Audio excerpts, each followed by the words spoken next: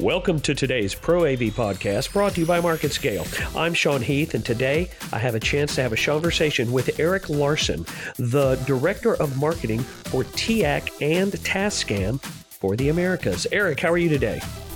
I am doing great. Did I hear you say Seanversation? Yes, it's a branding effort. I kind of like it. Oh, epic. That is awesome. I kind of like that. I get lucky every once in a while, just throw stuff out there, see what sticks. Hey, so I'm really interested as an audiophile myself and a guy who worked on and off as a club DJ for about 20 plus years. I'm really excited to talk to you today. Do me a favor, give me just the short, espresso version of your career in sound and how you wound up where you are at TEAC and Tascam. Very easy. This is the job that I wanted as 15-year-old me. In my early career in college, I worked in a retail music store, full line, here in Northern California. I was convinced I was going to be a rock star, played in the band, played through clubs all through the Bay Area.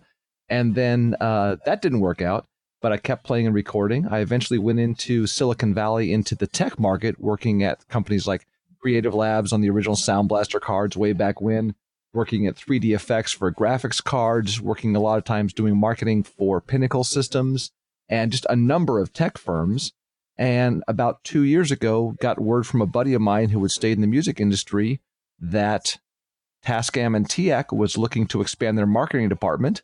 I was currently working at a startup in Silicon Valley that was quite simply running out of funding.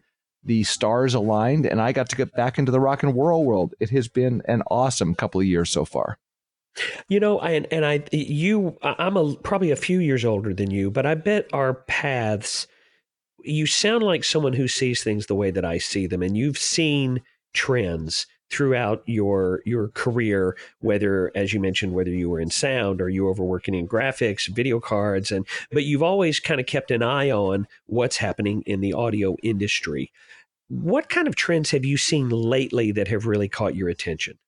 It's interesting, and this is similar to my guitar collection, which were used when I bought them, and now they're vintage. I think it's the same sort of thing. If you stick around long enough, you start to see the trends and you start to see things moving. One of the things that I think is very interesting is a resurgence in people that want things with knobs and buttons.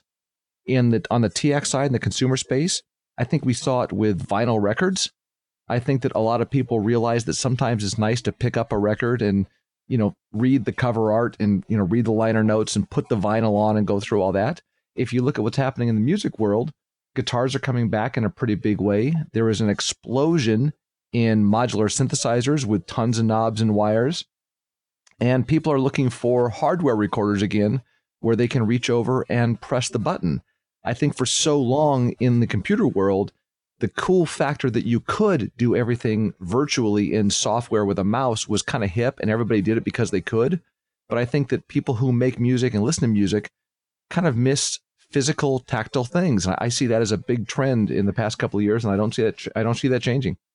I always felt that when it came to musical equipment, like when the first dual deck DJ rigs were coming out where they could have jog wheels that were set up to look like little miniature turntables. When those first came out, they were flimsy, they were lightweight, they were plastic, they didn't really have any heft to them.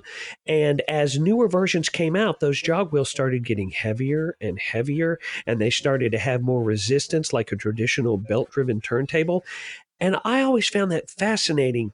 It seems like there's a degree of comfort and confidence that comes with that analog tactile experience. I agree 100%. I think that's a fantastic example, because I think a lot of the designers early on said, okay, let's just emulate that because that's what people want. I don't think they realized that people that grew up with their 1200s, they were used to a physical, like you said, they're used to a little bit of pushback. They're used to having to push against the motors, and they developed their capabilities as artists and their touch and feel by having that resistance. Once the instrument started to respond to the touch in the way that a real turntable did, a lot more people were able to really bring that muscle memory over from one platform to the other. And I think that's exactly what it is. I love the elegant blending of analog and digital technologies. Let's just talk about turntables for just a moment, because TEAC puts out some turntables, and you look at them, and they're just so simple and beautiful, and you think, oh yeah, I totally need one of those. Even though I don't have 1/10 of the LPs that I used to have when I was a working DJ, I could totally use one of those turntables. And it's almost like you mentioned, as we continue to get more and more technologically advanced, it still feels like there's something missing. And I think that analog aspect creates a certain type of connection, just like you mentioned with guitars. There's a certain tactile experience that is an integral part of sound. I think so, and I think it really depends on the scenario. And I can give you, I think, 3 examples. If we're talking turntables, the turntables we're making now, and I appreciate the compliments. I think we do make a very elegant turntable, and of course, our competitors are doing some fantastic work in that space as well. But our turntables do have standard old school RCA outs. You can run them into your phono preamp. We do have turntables with phono preamps built in that just give you a line level, because a lot of the stereo systems these days just aren't looking for a phonograph anymore. And on most of our models, we do have a USB out, so you can very easily run digital into your computer or your audio rig, and you can do that just for playback, or if you do want to make digital dupes of your records. And I've got some vintage vinyl, some just bizarre, Moog stuff from the late 60s, early 70s, and those records are not in great condition, but I do want to be able to archive them. So I think it works out real well to kind of cross paths that way. The thing that I love most about turntables that has not changed is the fact that there is still a physical stylus. There's still a needle that's required as part of that technology. There was a joke in my family. My grandmother always used to say that I got all of my childhood vaccinations with a phonograph needle. Mm-hmm. Ha, ha, ha. My grandmother's so funny. Technology has advanced so much that when I told my 15-year-old daughter that joke, it wasn't funny because she did not know what a phonograph was. And I love the fact that that technology is so simple, you can't improve on it. Now, you can make better cartridges, but it's still a record. Right. It's similar to playing darts. You understand exactly what the goal is in 2 seconds, and you spend the rest of your life trying to get good at it. Absolutely. And I remember when my daughter was younger in school, we made a phonograph with a paper cone and a needle, and you simply drag the needle across the album and you hear it. And one of the things I think is interesting is, you go through the endless debate of analog versus digital, LP versus CD, what sounds better. I'm not even going to come close to having that argument with you. But what I do find is if I spend 5 minutes picking out an album and then I walk to the turntable and I carefully take it out of the sleeve and I carefully place it on the turntable and I carefully drop the needle on, I'm focusing. So I know it's going to sound better to me because I'm paying attention. In the same way that the lights in the movie theater go down so you pay attention to the screen, you're focusing attention. If all I do is grab my phone and just turn on a song real quick, I'm not really getting in the mood, so I just don't know that my brain listens in the same way. I think that's a very eloquent point. I think there's definitely some truth to that. It's interesting how video, 4K, 8K, 97,000K, whatever the next resolution is going to be of video, it just, you can see it. It is improving. A 50-inch 4K TV today has a better picture than a 1080p monitor from 5 years ago. It just does. It's simple. There's no room for argument because it's not subjective. It is objective. Look at this. Does it look better? Boom, it's better. And sound doesn't operate that way. If it's completely digitally created, there's a certain nature of a sound wave, in my opinion, that makes a huge difference. The way that sound wave was first generated makes a huge difference, especially when you're talking about live music. I believe that there's definitely something to that. But if you use the video analogy for just a moment, if you were to take one of the new beautiful 4K TVs and your source was a VHS, an old VHS, it's still going to look like crap. The TV is going to show you a very good representation of what the source material is. If you play a DVD on it, which was early MPEG-2 encoding, you're going to see all of the aliasing when there's a slow pan across the sky. So it's really a matter of making sure that you're dealing with content that was produced for that platform. I think it's the same thing with digital audio. If you listen to an extraordinarily high-end audio system, but you're listening to heavily compressed MP3s, they're only going to sound that good. As you move into 44.1 CD quality, or you move into higher resolutions like 96K, 192K, or now some of the new 1-bit DSD recordings that are out there, because the content is being created at a higher resolution, and in fact, through different digital manipulations and digital types of recording, the sound quality and the soundscape and the breadth of the signal that you hear is dramatically different. And it is the same as watching something on VHS versus 4K. That's an excellent explanation. So as a musician, which you are, who also has this technical background, and as a thought leader in the industry, what do you see as, I mean, how does this resolve itself? The desire for analog versus the capabilities of digital. Where do you see us going?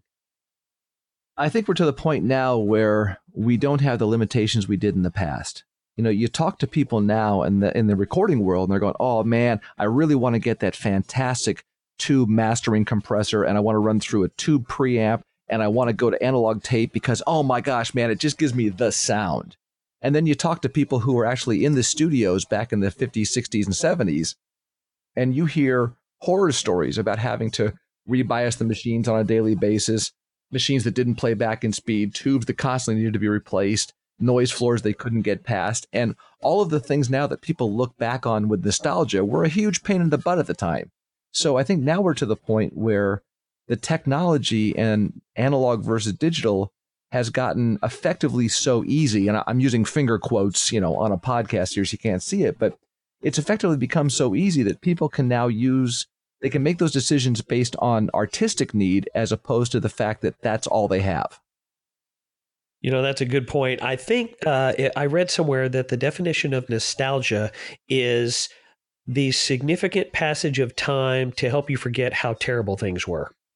Oh my God, absolutely. I was thinking about high school the other day, and it's fantastic. And then I picked up my daughter, and it all came flooding back to me, all the, just the cold terror of what high school is like. But, I've been out of there for so long, I look back fondly, but at the time it wasn't fun at all. Yeah, I can't say that I had that experience in high school. I haven't been out long enough, and I've been out a long time. So let me ask you this question as we kind of wrap this up today. I'm kind of curious. As a musician and as an audiophile, someone who appreciates the art of sound, can you tell me the favorite venue that you've experienced a show in? And it doesn't matter what type of show. And can you also tell me one of your favorite concerts that you've seen and where you saw that? Yes, I surely can. For the venue, I can give you two specific examples. One, and these were both recent. The reason that they're favorites for me is I was recording both of these shows. So in both cases, I took one of our DA6400s, so I'll drop a product name, but that's basically a single space digital recorder that will record up to 64 channels. So in both these cases, I took one of those, I connected it to the front of house mixing board with a single digital cable, and I was able to get a dry recording of every single mic off the stage isolated. One was the Jessica Lynn Band. That's a country band out of upstate New York that we're working with. They do fantastic stuff. And her band were hosting the Jessica Lynn Christmas show in Westchester, New York, the Paramount Theater. A beautiful old school theater. When I got there that day, it's right off the Hudson. There was the first snow of the season was falling. They had Christmas dancers. I mean, the whole place was decorated. It was just a beautiful experience, and it was an incredible show. This last week at the NAMM show, I went to the polar opposite, and we were at the House of Blues with the same recorder, and I recorded a 3.5-hour hardcore metal concert of the Metal Allegiance, which was 3 opening bands and kind of an all-star band as the headliners. And it was just phenomenal to be in the room both times. In the Christmas show at the Paramount was a room full of people who they loved the band. They were hearing all of their favorite standards. These guys were playing Christmas tunes from 50 years ago. And then the exact opposite was hanging out for the metal show in a room with probably 5,000 people. They knew every tune. Everybody was in there grooving and moshing and just digging it. And it was that, it's the power and the connection you get in both areas that was just phenomenal. And then going to a favorite concert, for me, it's always going to be the 1989 concert where I saw the Who for the first time live. Wow. So that was one. We slept on the sidewalk for tickets back when there were record stores and you bought paper tickets. We went to the Oakland Coliseum. It was the Tommy tour, and I got to sit there and watch Townsend and Entwistle and Daltrey bang out Tommy, a couple hundred yards away, and it just completely blew my mind. And I never understood anything. I didn't understand how you could connect with an audience at that scale, at that depth. I was completely blown away. I have to say, I've always thought that the bands that are the most successful are the ones that can connect sonically and emotionally as a mixture with their listeners. If that emotional sort of thing's not there, you're just making noise. I would agree. I mean, if there's not a connection, why show up? And the connection could be whatever it is. I know that there are a lot of bands out there, a lot of people that go to see them, and certain things click with you, certain things don't. But if there's not a connection, there's no reason to get in the car. Some people love the costumes of Gwar, and other people like Dave Matthews. It just takes all types. Exactly. And as long as those guys are giving it their all, I mean, I'm a bit of a Gwar fan myself. I think it's a heck of a show. Somebody put in a heck of a lot of work to get there, and they thought about it.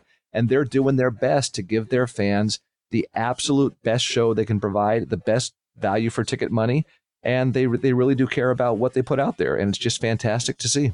Today, I've been talking to Eric Larson, the Director of Marketing for TEAC Tascam for the Americas. Eric, thanks so much. I really appreciate this. Thank you. This has been a hoot, and we should do it again. Absolutely. I look forward to it. Have a great day, my friend. You too, sir. Thanks. Thank you for listening to this episode of our podcast. If you'd like to find out more or listen to previous episodes, go to marketscale.com/industries. And if you have a chance, subscribe to the MarketScale publications for the latest articles, videos, and podcasts from your favorite industries.